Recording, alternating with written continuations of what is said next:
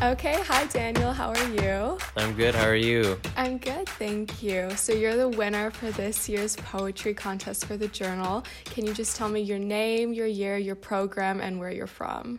Sure. So, my name is Daniel Green. I am in third year and I'm studying English, and I am from Toronto. Nice. Okay, so when did you know you wanted to be a writer, or when did that kind of start? I started writing, when you look back on your childhood, like I never wrote a lot as like a little kid or anything, but you kind of look at tendencies like how imaginative I was and how I always try to make comic books and stuff. So yeah, I've been reflecting on that a lot lately as to like how I became so obsessed with writing as a more so into my teenage years because I wasn't like a huge like writer or pleasure reader as a kid.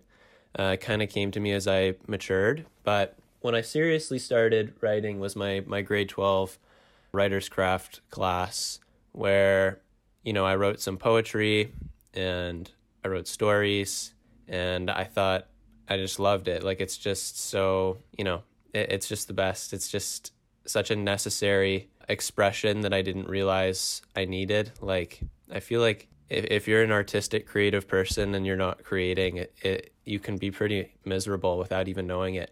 So yeah, writing's really special to me, really important to me. And yeah, writer's craft is with my wonderful high school teacher, Miss DeLang. Shout out Miss DeLang.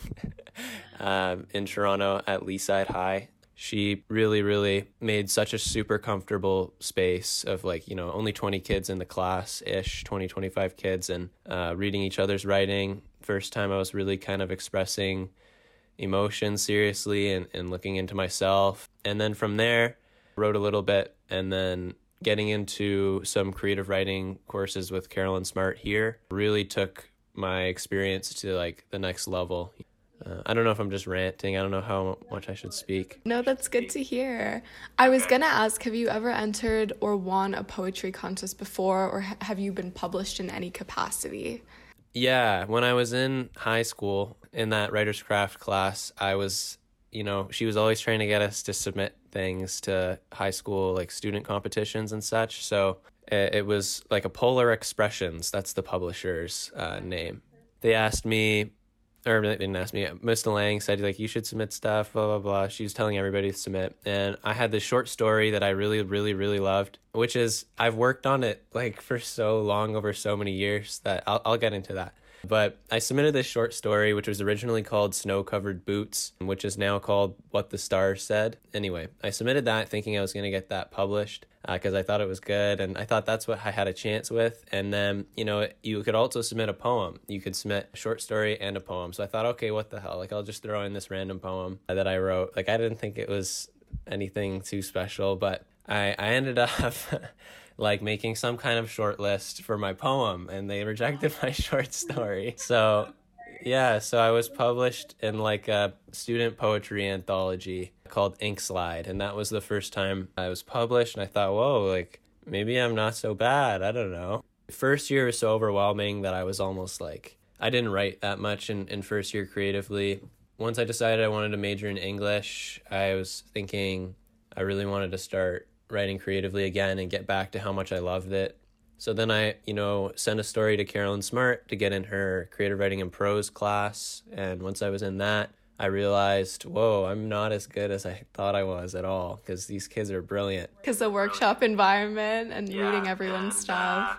Yeah, so it really helped me improve so drastically. Reading other people's writing and having them critique it in a serious setting. So then after that, one of the stories that I worked on again in that workshop was that Snow-Covered Boots that I was trying to get published in grade 12. And the undergraduate review ended up publishing that in volume 32. But that only came after like such an excellent workshop experience and like literal years of just mulling it over and changing it so much, because I knew I had some kind of emotion that I liked. It's more so of like a vignette than anything, After that, I've been published by the Undergraduate Review online again, and I have some stuff published with the Queen's English DSC, like on their student work website and such. So Yeah, and now this, which is really, really awesome. Yeah, some minor publications up my sleeve. For sure. So let's get into the poem. Can you read the poem She Must, which is the winner for our contest? I can read the poem She Must, which is the winner of the contest. I'm excited to hear you read it. Okay. All right, here we go. She Must by Daniel Green. Dip into that valley of the unknown, caress its invisible color. Swim the pond of ache, smell its perfume. Run with the hue of red and blue, hasten its purpling. Dance with her, you must pursue. Breathe deeply, stop all that panting. Inhale the mists of mohair, warm in the droplets. Exhale those thoughts of future, be not deceived by their tricks. Relax with her, you must be here. Learn to play those steel strings again, finger their romance. Listen to lyrical music, harbor its heaven. Heed to her informed instruction, respect its cadence. Sing with her, you must bellow. Let the vines tangle and extend, admire their flowerings. Watch the green develop and flow, pick the roses you like. Sit on that honey yellow bench, ignore the buzzing. Grow with her, you must flourish. Offer to walk her to and fro, listen to the sound of every step. Have faith she will lead you truly, that the pathway is pitless. Touch her shoulder, feel its muscle, allow its voice. Hold her hand, you must grip tight. Leave to the place you ventured from, find your chair. Untie those tight laces, ease their tension. Release your kind hold on her waist, lament its decree. Let her go, she must be free. I love that. Thank you for reading it. Okay, so can we go into what inspired the poem? Like, what emotional state were you in?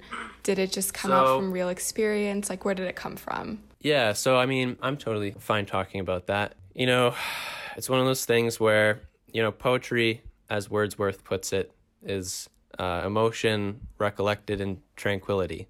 And it's very much an emotion that I was feeling at the time. And I'm in a relationship that I'm very happy with right now. But this came when I started writing it, like literally earlier this month, or in earlier September.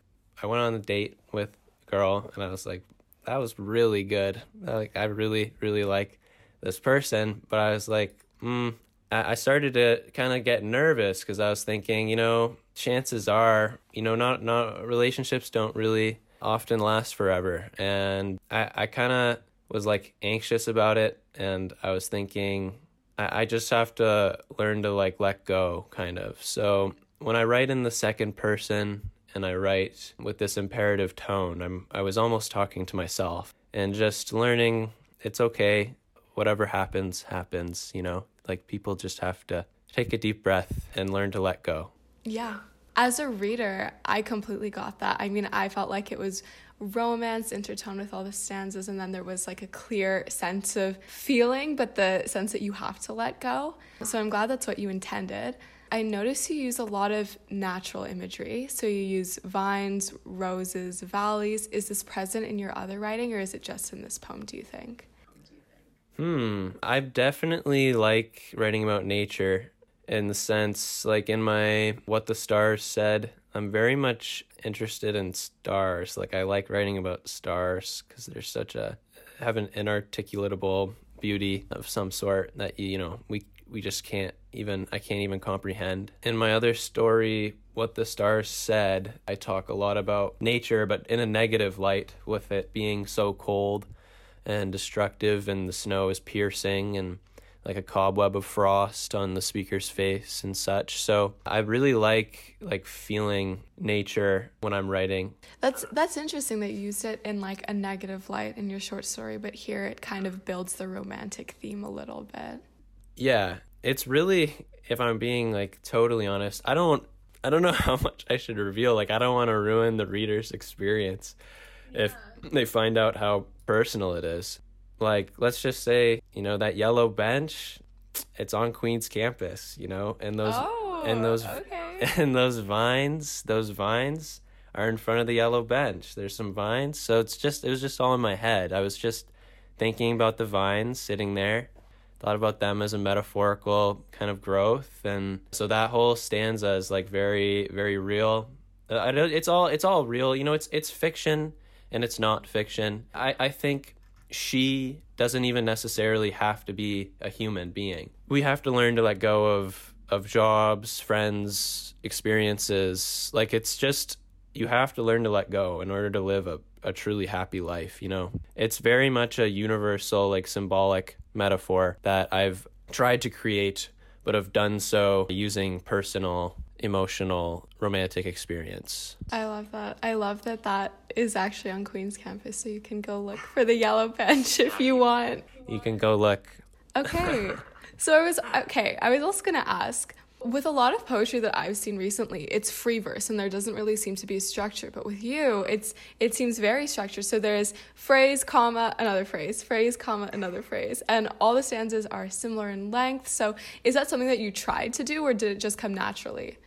Yeah, I specifically tried to build structure and rhythm. I actually wrote this for my current creative writing class that I'm in. The assignment was lyrical poetry. So I was like I drafted this so many times. So it's one of those things where it took me so many hours, like a ridiculous amount of time, to where I thought, I don't even know if it's noticeable how much, like, it's just, you know, so many drafts where I originally started and I had a strict syllable structure where there would be like 12 syllables in the first section of the line, and then like 8 syllables would follow after the comma. So I had all the syllables perfect, but I was using words that were just boring. Like, I was just saying things were serene, or saying that they were, I don't know. I was just saying nice words without like painting a picture that feels nice. So I workshopped it with some friends. One of my friends said, nobody notices the syllables. Like,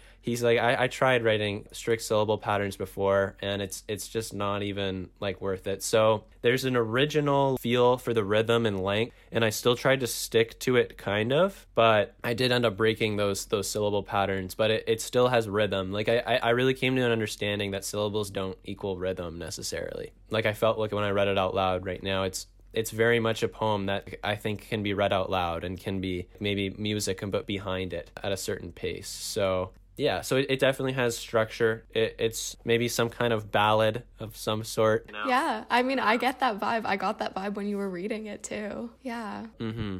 That's what I'm going for. I use a bit of rhyme, but I didn't want to make it a rhyming poem, because I think rhyming poetry can often just sound like a nursery rhyme. So I thought a nice rhyme at the end and in the beginning worked, and otherwise just having rhythm and pace and flavorful language was most important. Yeah, I agree. I mean, I love the poem. That's all the questions I have for right now. So thank you so much for chatting and reading the poem. I loved it. Awesome. Yeah, well, thank you so much, and congrats on winning. No, yeah, thank you. Thanks to the Queen's Journal, big time. I'm super, super happy about this. Perfect, I'm glad. Awesome. I'm here with Sabrina, the winner of this year's short story contest for the Journal. Sabrina, can you just tell me your full name, your year, and your program? Yeah, for sure. So my name is Sabrina Fielding. I'm in 4th year Con Ed, studying French. Nice, and where are you from? I'm from a small town just north of Toronto called Alliston. It's well known for potato farming, that's about it. That's exciting. And when did you know that you wanted to be a writer, or when did you start in your creative process in terms of writing? Basically, as long as I can remember. I've been interested in writing. I used to write short stories and start long stories, but never finish them when I was a little kid. But I really kind of became serious about it when I was a teenager. I think, it's a very tumultuous time emotionally, so it was always a good outlet to have. So that's really exciting. Have you ever entered or won a short story contest before, or is this your first win? I've have a couple times, one in the region, like South Simcoe where I live, where I've entered and won that a few times, and I had a short story published in a magazine in Montreal last year or 2 years ago maybe, and so it's always been something I've been interested in, and so I was very excited to win this one as well. Of course, that's so exciting. So I'm going to ask you, could you read an excerpt of your short story, The Red Swimsuit, that you like? One of your favorite passages, maybe? Yeah, for sure. So this one is kind of a little bit towards the beginning. There was something mesmerizing in watching them. They were maybe 17, hardly distinguishable from one another, all flailing noodly limbs and jagged camaraderie masked as insults. I found something thrilling in glimpsing the tufts of dark hair crawling out from beneath their arms, bodies of bone and sinew and uneven tan. "Don't be a fucking pussy," one boy crowed, shoving his friend forward. The boy let out a primal wail. One of them, a boy with sun-streaked hair and a shiny scar etched across his shoulder, glanced my way and whispered something in the ear of the boy beside him. My face reddened and I looked away, something jumping in the pit of my stomach. I decided I liked it, being noticed by older boys. By any boys, really. Landon and Vaughn sure didn't notice me. I wouldn't have wanted them to anyway. They were different, any shiny novelty worn away by the years of familiarity. There wasn't anything exciting about Landon's train-track teeth and soft stomach, Vaughn's fraught, pale, freckled complexion. The other boys seemed a different breed, a lifetime older than my two best friends.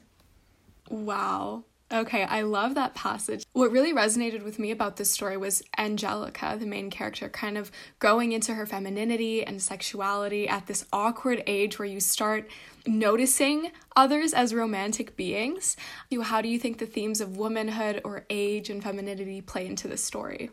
Yeah, that was definitely a big sort of inspiration, a source of inspiration for me when I was writing this. And I think I really wanted to encapsulate sort of the feeling that a lot of girls, I think, go through when they're young teenagers, where you're in this sort of body that's kind of new and you don't really feel that comfortable in yet necessarily. And a lot of people start to see you as being more mature, but inside you still feel young and kind of having to navigate the beginning of teenagehood and adulthood and those feelings that are really overwhelming of, you know, being interested and attracted to people and kind of trying to come across as being grown up or, you know, attractive to other people, but really inside you still feel pretty young. So I think that was something that I experienced that for sure when I was young, and I think for a lot of people that can kind of be a universal experience. So. For sure. What was your writing process for this particular story? Did you take inspiration from your own life? Or was it inspired by events when you were this age, like 14, 15, I'm assuming?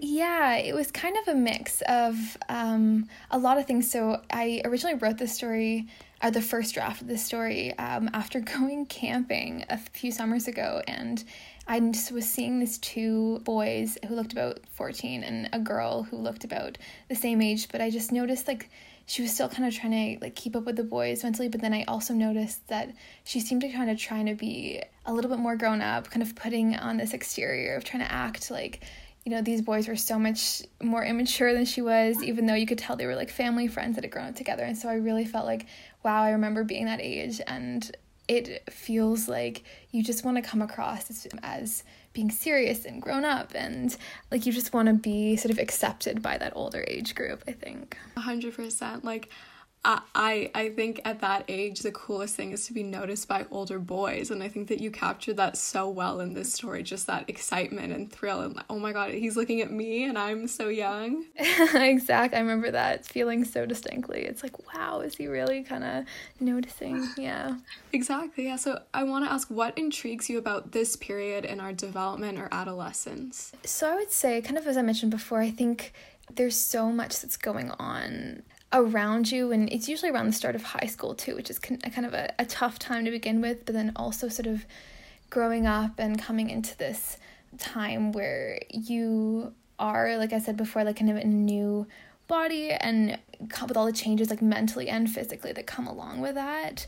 And I think, you know, having to bridge the gap between being a kid and still mentally feeling like a kid, but then being seen by other people as adult or more grown up, and not necessarily being ready for that, but having to accept that now. I love that.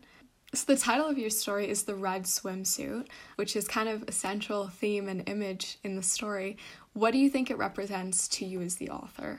So I think for me, it represented, you know, the kind of that bridging the gap between like childhood and adulthood. So I think I can remember buying like a bathing suit around that age that was kind of a little bit more maybe risque, and my mom kind of being like, oh, oh, I don't know about that. But I was so, like, no, this is a teenage bathing suit. Like, this is the one that I need now because I'm a teenager. And so I think for me that kind of represented her moving into that next stage of her life. Oh, that's really interesting. I mean, I got that vibe in the story when, her dad gives her a look and then looks away, because what do you really say as a parent in that situation other than, right. Oh God, like they're trying to grow up.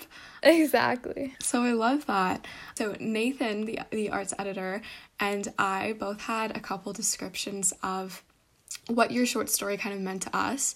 And mine, I described it as a candid portrayal of the desire, excitement, and fear surrounding sexualization at a young age that many girls, including myself, have grappled with.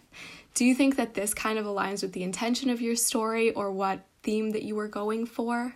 That's a really good point that I kind of wanted to also touch on, was just that even though she's kind of feeling like maybe I am ready, I think there's also that I wanted to focus on the guy's perspective that, she sort of meets up with or is hanging out with, because he is this older boy who is not necessarily taking advantage of, but a little bit kind of taking advantage of a girl who's quite young and, not necessarily in that next stage yet. And so for a lot of girls, they kind of feel that pressure to act more grown up for guys who are maybe older or more like mature. And I think that should be something that should be highlighted, because it's not, I don't know, it shouldn't be their responsibility to act more grown up than they really are. So. Yeah, that's really interesting.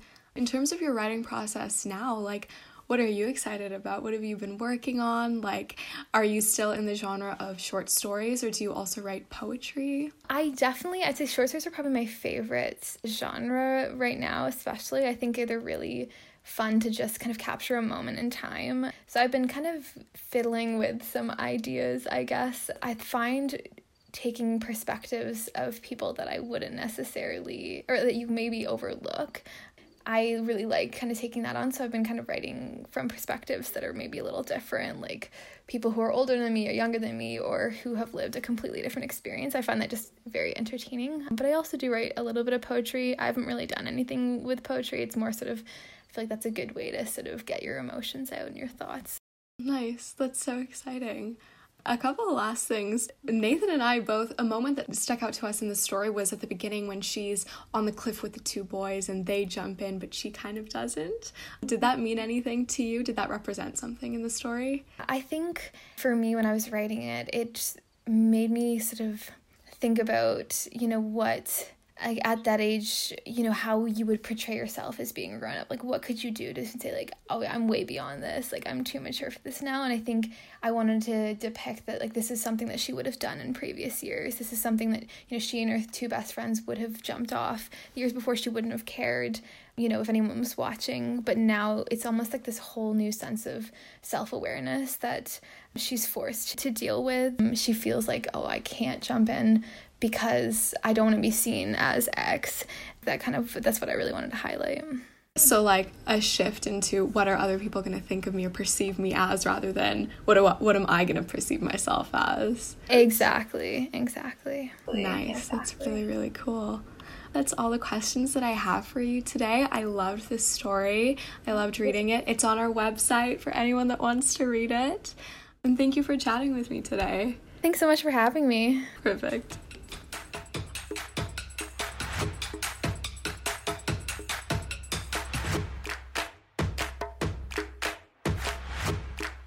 Produced by Lauren Thomas and Francesca Lim, and executive produced by Rachel Huizinga and Matt Scase.